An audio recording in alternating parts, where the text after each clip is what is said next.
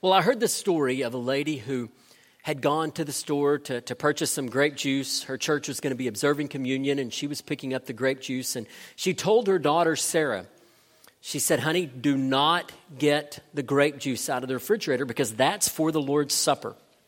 Well, later, Sarah's older brother, Jonathan, got home, and what did he do? As soon as he got home, he headed to the refrigerator. He was reaching for that grape juice, and Sarah scolded him and said, leave the grape juice alone. Mom said it's for God's lunch. Now, it's a silly story, but it brings us to a really important issue. It brings us to the issue of the Lord's Supper. Why do we do the Lord's Supper? What is the meaning of the Lord's Supper? These are questions that we're going to think about this morning. How do we observe the Lord's Supper in such a way that Christ is truly honored and glorified? We'll look in 1 Corinthians 11 as we think about these questions together. Now, the church at Corinth was a church that was filled with a lot of problems. When believers gathered together for communion at Corinth, they also had a dinner. So they would gather together and eat. They called these agape feasts or love feasts. And then after that meal, they would observe the Lord's Supper together.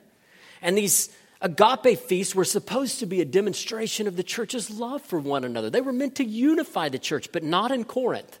No, in Corinth, these meals became an occasion for division within the church.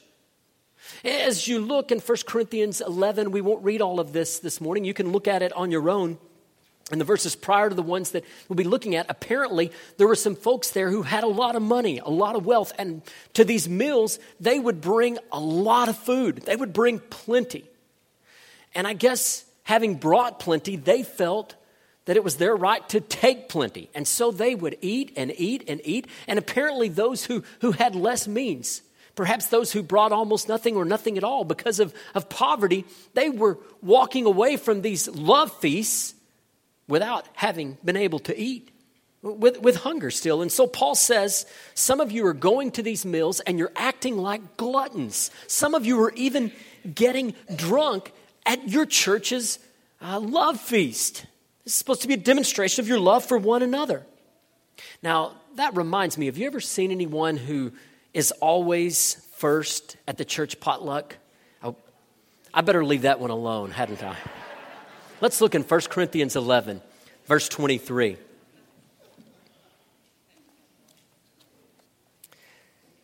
Somebody's wife is elbowing him and say, see, people notice. I'm just teasing. 1 Corinthians 11, verse 23. For I received from the Lord what I also passed on to you. On the night when he was betrayed, the Lord Jesus took bread, and when he had given thanks, broke it, and said, this is my body, which is for you. Do this in remembrance of me. In the same way, also he took the cup after supper and said, this cup is the new covenant in my blood. Do this as often as you drink in remembrance of me. For as often as you eat this bread and drink the cup, you proclaim the Lord's death until he comes. So then whoever eats the bread or drinks the cup of the Lord in an unworthy manner will be guilty of sin against the body and the blood of the Lord. Let a person examine himself in this way. Let him eat the bread and drink from the cup. For whoever eats and drinks without recognizing the body eats and drinks judgment on himself. This is why many are sick and ill among you, and many have fallen asleep. If we were properly judging ourselves, we would not be judged. But when we are judged by the Lord, we are disciplined so that we may not be condemned with the world. Therefore, my brothers and sisters, when you come together to eat, welcome one another. If anyone is hungry, he should eat at home so that when you gather together, you will not come under judgment. I will give instructions about the other matters whenever I come. This text teaches that the church is called to honor Christ through the Lord's Supper. The church, as a family, is called to honor Christ through the Lord's Supper. How do we honor Christ through the Lord's Supper? Well, let's look in verses 23 through 26 as we think about this question, how do we honor Christ as we take the Lord's Supper? In verse 23, Paul is teaching the Corinthians what he has received. He says from the Lord, probably he's received this teaching through the apostles. The apostles probably told Paul about observing the Last Supper together with Jesus and the institution of the Passover meal. At any rate, what we can know for sure is that Paul isn't giving something novel or new. He is teaching what he has received. So Paul presents the scene from the upper room. This was the meal that Jesus had with his disciples the night before his death. They were observing the Passover meal. The Passover meal, of course, was a commemoration of God's rescue of his people from the bondage of slavery in Egypt. And so they were observing this meal together. And at the meal, Jesus gave thanks. And he took bread. You know, the bread was unleavened in the celebration of the Passover. And so he breaks this bread into pieces and he hands it to his disciples. And he says to them, "This bread is my body." Now, we understand that he didn't mean that the bread was literally like his flesh. He's meaning this in a symbolic manner. There are those who have become confused on this. And because of that, the Lord's Supper takes on meanings that Scripture never meant for it to have. But here the bread is meant to symbolize the fact that Christ sacrificed his flesh for his disciples. He gave his very body for their redemption, for their rescue from the bondage of the slavery of sin. He told his disciples that this was for them. Why? Because it was their rescue from sin. His body would be nailed to a cross, sacrificed that they might be redeemed. Jesus says, "Do this in remembrance of me." Now, remember the Passover meal was a commemoration of God's rescue of his people. And now Jesus is instituting among his followers a meal that will commemorate his sacrifice, his death. In verse 25, after they had eaten the Passover meal, Jesus took the cup. And he told his disciples, "This cup is the new covenant in my blood." Well, in Exodus 24:8, Moses took the blood of bulls and he sprinkled it on the people. And it was a part of the ratification of the old covenant. But the people of God in the times past looked forward to a time when God would do a new work, when he would bring a new covenant. In fact, Jeremiah 31:31 says this, speaks of a new covenant that God would bring. And so now Jesus' own blood would be the blood that ratifies this new covenant. Whereas in the old covenant, year after year, animals had to be sacrificed, blood had to be poured out for the forgiveness of sins. Now, Christ's blood would once and for all ratify this new covenant. But the Lord's Supper would commemorate this beautiful sacrifice of the Lord Jesus. On the cross, Jesus would pour out his very blood and give his life up for the forgiveness of sins. So Jesus told his disciples, "Drink this cup and do it in remembrance of me." In verse 26, he says, "When you observe the Lord's Supper, you proclaim my death and you proclaim my return." So when were his followers to observe the Lord's Supper? Well, until the time that he returns. And that's why believers for 2,000 years have been gathering together and doing just what we'll do this morning. Because until he returns, we're going to continue to remember his sacrifice and his death. The Lord's Supper points to his death on the cross. But not only that, the Lord's Supper reminds us of his return. What does his return mean? It means that though he would die, he wouldn't stay dead. He would come back to life. He would conquer sin. He would go back to heaven. And then one day he says, "I'm going to return. And when I come back, I'm going to set things right." So there was a terrible Friday that Jesus would be nailed to a cross. But that wasn't the end of the story. So as we observe the Lord's Supper, we remember that he's coming again and he's going to make things right. All this suffering, all this horror that we know here on earth, it's going to be undone when he returns. He's going to make things beautiful and right.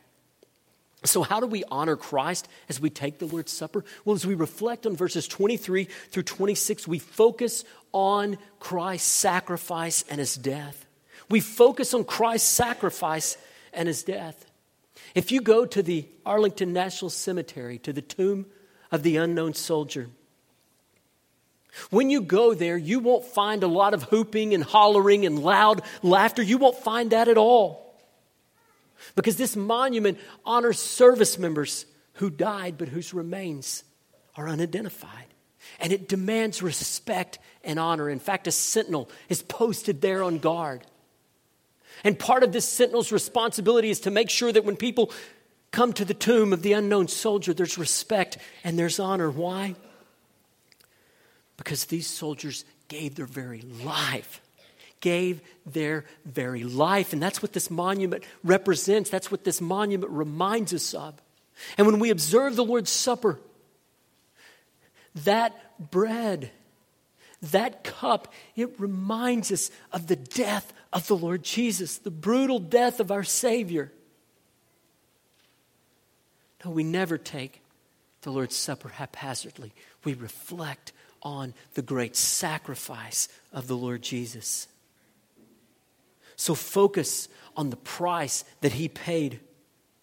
Focus on his death, on his blood, on his suffering. Focus on his resurrection and his return.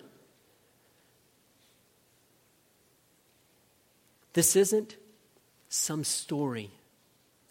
This isn't some myth or fable. Friends, Jesus really died. He really gave his life. He was buried and he came back to life. We remember those events that happened in history. And we celebrate what that death means for us today. So reflect on that sacrifice. Reflect on that amazing love. But not only that, focus on the promise that one day Jesus will return. And when he comes in glory, as we said a moment ago, he's going to set things right. Suffering and agony, well, they will have met their match. He will overthrow sin and evil.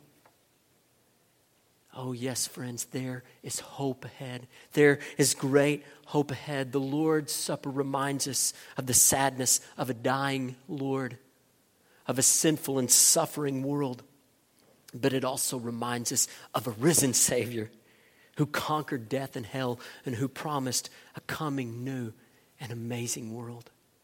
And so when we take the Lord's Supper, we remember the hope that is ahead. He's returning again. How do we honor Christ through the Lord's Supper? We saw first, we honor Christ. We honor him by focusing on his sacrifice, by focusing on his return. How else do we honor Christ? Let's look in verses 27 through 32 as we think about this question. Now in verse 27, Paul connects what he's just said to what he's about to say. He says, therefore, or so then.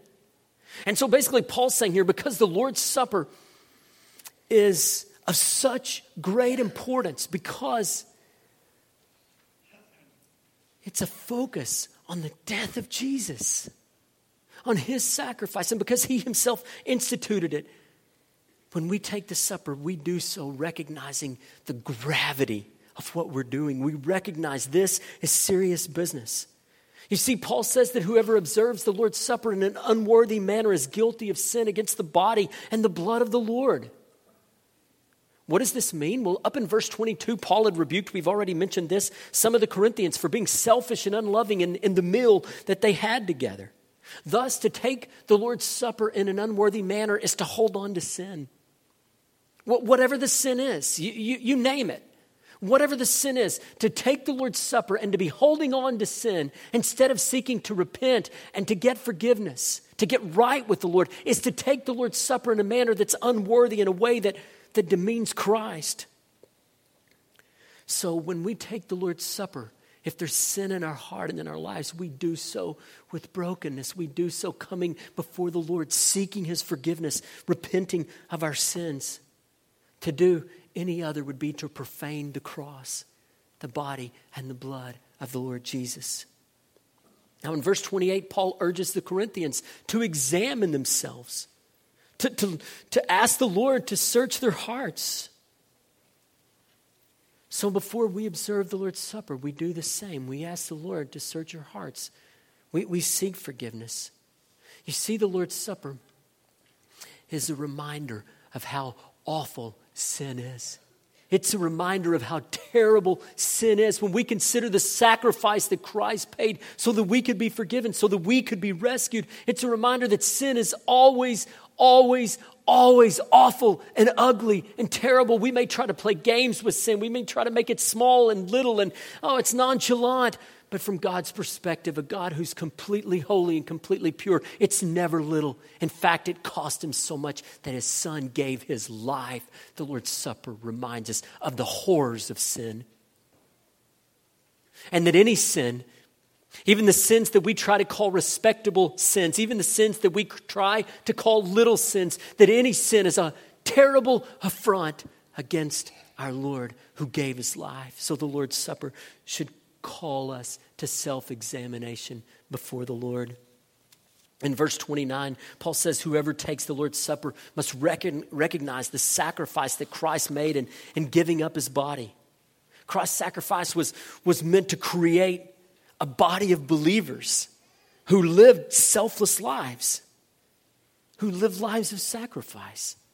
So when we take the Lord's Supper, we recognize the body that was nailed to the tree, but we also recognize that out of that sacrifice, God intended for a body of believers to come together.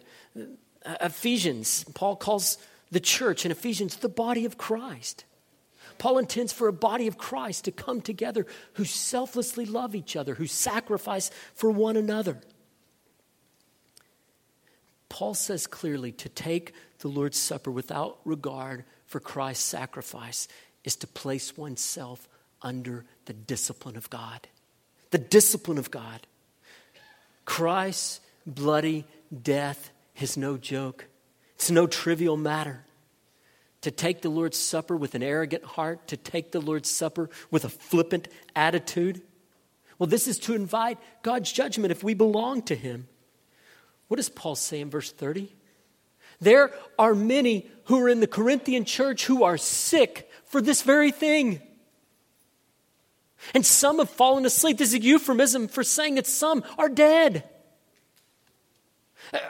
We need to hear this. Think about this. Verse 30, what's Paul saying? Some of you are sick because you've taken the Lord's Supper as if it meant nothing. And some have died. What does this tell us? It tells us that this is no joke to the Lord. When we take the Lord's Supper, it's of incredible seriousness. And once again, it reminds us that we do not take our sin lightly. It's never small from the perspective of the Lord. In verse 31, if the Corinthians would take the opportunity to repent of their sin and to seek forgiveness and to make things right, then they wouldn't experience the judgment of God. This is a reminder that God isn't out to crush us. He's not out to try to destroy us. God's out to redeem us, to shape us and to change us. Once we're saved, what's God's project in our lives? What does he do?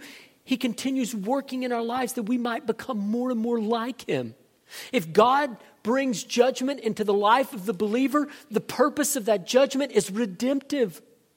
It's discipline like an earthly father, as Hebrews 12 would say, would discipline his son because of his love for his son. That's what God does in our lives. But here, Paul's inviting the Corinthians to get things right so they don't need the discipline of God, so they don't need his judgment. He's inviting them to clear their account with the Lord, to get on the right track.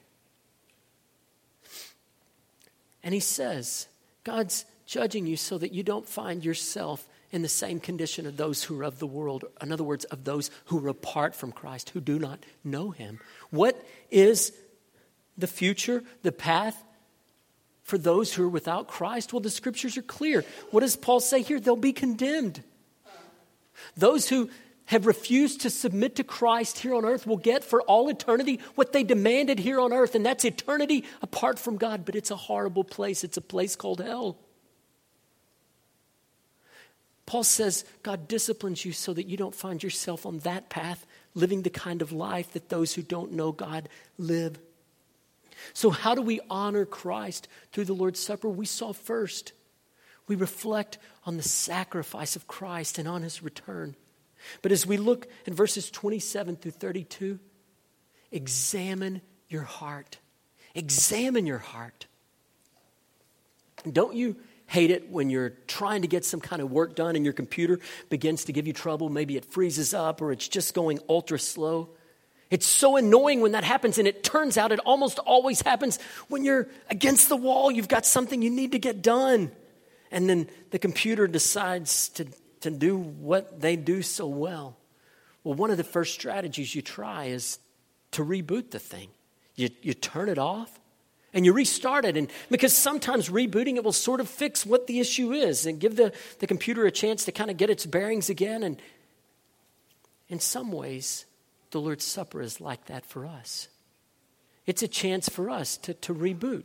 It's a chance for us to kind of examine the direction of our lives and say, you know what, have I wandered off the path a bit?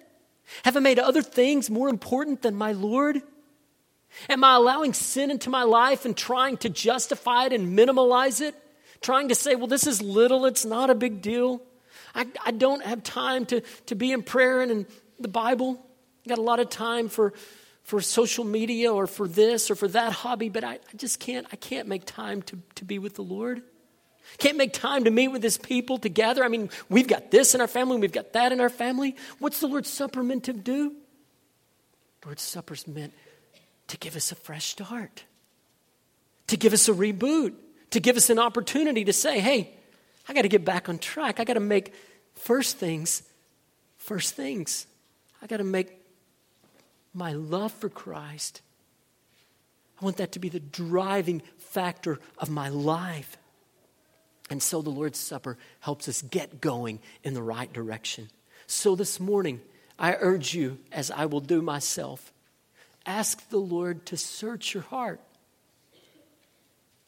Are you living a double life? You're here on a Sunday, but then on Monday you live however you want?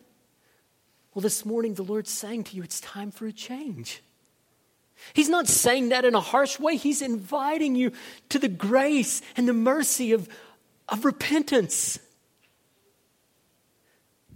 Words from the Lord that are hard are always words of mercy.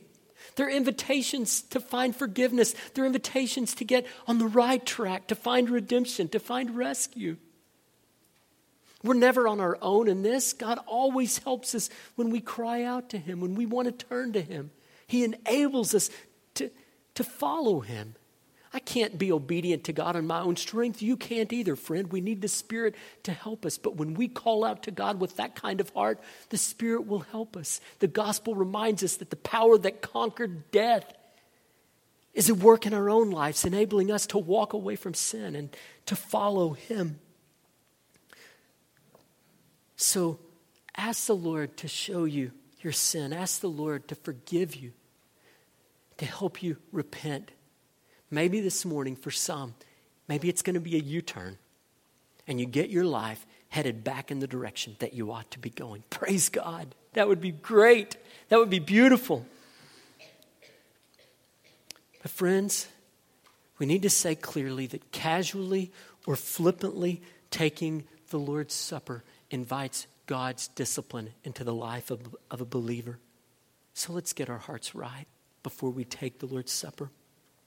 How do we honor Christ through the Lord's Supper? We've seen first that we reflect on the awesome sacrifice of Christ and his return. Second, that we examine our hearts. How else? Let's look in verses 33 and 34. In verse 33, Paul tells the Corinthian church to welcome one another. So what we see is the Lord's Supper ought to strengthen relationships. They ought to be kind to one another. The Lord's Supper is meant to help us be unified. We don't have the time to flesh that out biblically, but if you go back into 1 Corinthians 10 and earlier in chapter 11, you'll see this as well. Now in verse 34, Paul says that if somebody's hungry, that person ought to eat before they come. Now again, this is going back to the meal that they had before they observed the Lord's Supper. He says, if you're going to go to that meal and you're hungry, and you got a big appetite, why don't you eat at home? That way you're not going to be tempted to disregard other people and to eat up all the food. So what's he saying? When the church comes together and observes the Lord's Supper, it's meant to build unity within the church. It's meant to strengthen the church's unity, not harm it. So how else do you stand firm together? From verses 33 and 34, you build unity within the church.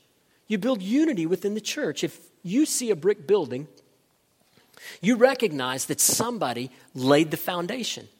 And brick by brick by brick, you recognize that somebody made the effort to put that building together. It didn't just happen. It was intentional. It required work. And similarly, unity within the church doesn't just happen. We must work at it. We must strive for unity. It takes effort and work. It takes each of us pouring our lives into the church and building relationships with each other, and that takes time. How can a church be strong unless we actually give the time that it takes to know people? How can we be unified if we hardly know anyone in the church? It takes effort to guard against division and trouble. Brick by brick, these things have to be put together. We have to build relationships. We have to guard against unity and division. We have to kindly rebuke a brother or sister who's just spreading things that are not helpful. We have to remind a brother or sister who says, hey, did you know such and such and such and such? That the scripture says, hey, go to that person directly. We have to work at unity. We have to work to build unity. And the Lord's Supper always reminds us that this effort is critical, that we must be unified, that we must be unified around the gospel, that we must be committed to the gospel and unified around the gospel. So let's think about how this truth works out in our lives a bit. You see, the Lord's Supper points to the New Testament reality that God expects every believer to belong to a local church. The Lord's Supper points to this New Testament reality. We see it all throughout the New Testament. The Lord's Supper is an ordinance of the church. It's not something that I do with my family and say, hey, we're going to gather around the table and take the Lord's Supper together. Why do we not do that? Because the context of the observation of the Lord's Supper is first when Jesus is alive, before the church has come into being. It's with his disciples who would later become the church. And then we see it played out in the earliest days of the church. We see it observed in the context of the local church with instructions given about how it should be carried out in the context of the church. What does this point to? It points to the reality that God expects every person who is in Christ, who knows him, who's a part of what we might call the universal church. That is, all people who are believers. He expects each person who's a part of the universal church to likewise be a part of a local church. A local church where the Lord's Supper is faithfully carried out. Part of the rich symbolism that we see in the Lord's Supper is meant to illustrate the importance of being a part of the body of Christ and being unified as the body of Christ. So within the local church, the Lord's Supper is to be faithfully observed. This morning, as we observe the Lord's Supper, I want you to ask yourself how you can help to strengthen the unity of our church. Do you need to make things right with another believer? Do you need to be willing to make more time so that you can get to know people and build relationships within a Sunday school class or a small group or something? Ask yourself, are you seeking to selflessly serve others and put the needs of others ahead of yourselves? May the Lord's Supper be a reminder to us that he intends for us to be one, unified as a gospel community. So build unity within the church. I remember one summer, I was probably about 17. My uncle and his family had come to visit us from Alabama. My mom had cooked an incredible breakfast. Bacon, eggs, biscuits, gravy, you name it. It was good. There were several of us eating, and so those of us who were younger were sitting at the table.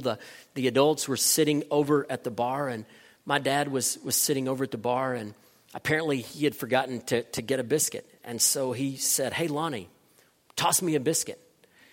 Well, that was probably not the best choice of words, but I was obedient. I did exactly what he said to do.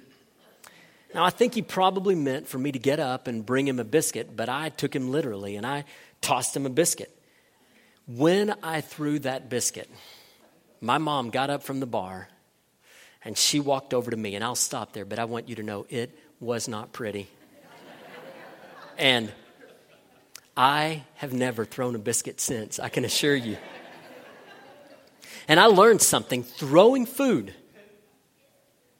is inappropriate, and especially at the table. Now, I was 17. I should have already known that. But friends, I want you to know something.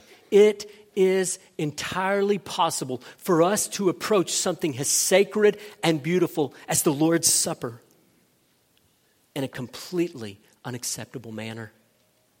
To go through the motions and to observe the Lord's Supper just sort of in a rote way would be to do that.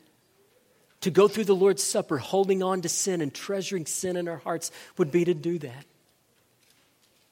This morning, let's not make the mistake. And I don't mean the mistake of improper manners at the table, but I mean the mistake of making light of our Lord who gave his life, who sacrificed his life, who poured out his blood.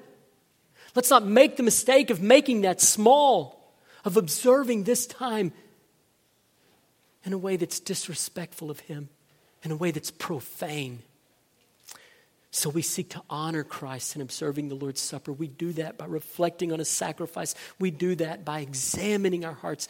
We do that by building unity within the church. So believers, this morning, let's get right with the Lord. Whatever it is you need to do, I urge you to do that. In just a moment, we'll sing a song of invitation, and this is a perfect time for you in the quietness of where you're at to just pray to God and say to God, search my heart. Is there some way in my life that I need to change? Is there something in my life that's out of order? You could come. The altar will be open. You could come and pray here. Whatever the Lord is speaking to you about, whatever the Lord is prompting you about, I urge you to respond in obedience. Let's take this time and let's ask him to search your hearts. It may be that some of you this morning are going to have the wonderful joy of getting your life back on track with Jesus. Oh, that'd be so incredible. And for others who are on track with Jesus, let the Lord's Supper be a reminder of his faithfulness and of his return, and be encouraged as we worship him. Now, some of you who are here today, you've never trusted in Christ. You've never turned to him. You see, the Lord's Supper, well, it's meant to teach you about the gospel, that Jesus died on the cross for your sin, that he was buried, that he came back to life. And that because of the life that he lived, your sins can be forgiven. What do you do to be saved? What do you do to begin a relationship with Christ? You turn from your sin and you call out to him in faith. You say to him, please forgive me.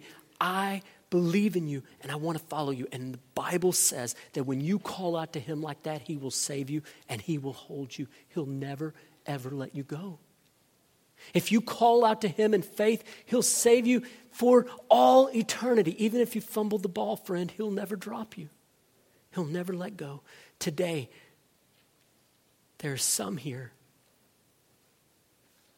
who desperately need to turn from their sin and call out to Jesus and be saved. And I plead with you, would you do that? In just a moment, we'll have a time of response. I'll be up here. Ralph Huerta will be up here. We would love to visit with you after the service. I'll be around. I would plead with you, do not leave here today without a relationship with Christ. Talk with me. Talk with another mature believer that you know. The worst mistake that you could make would be to hear the gospel and say, no, you may not have another chance. Join me in prayer.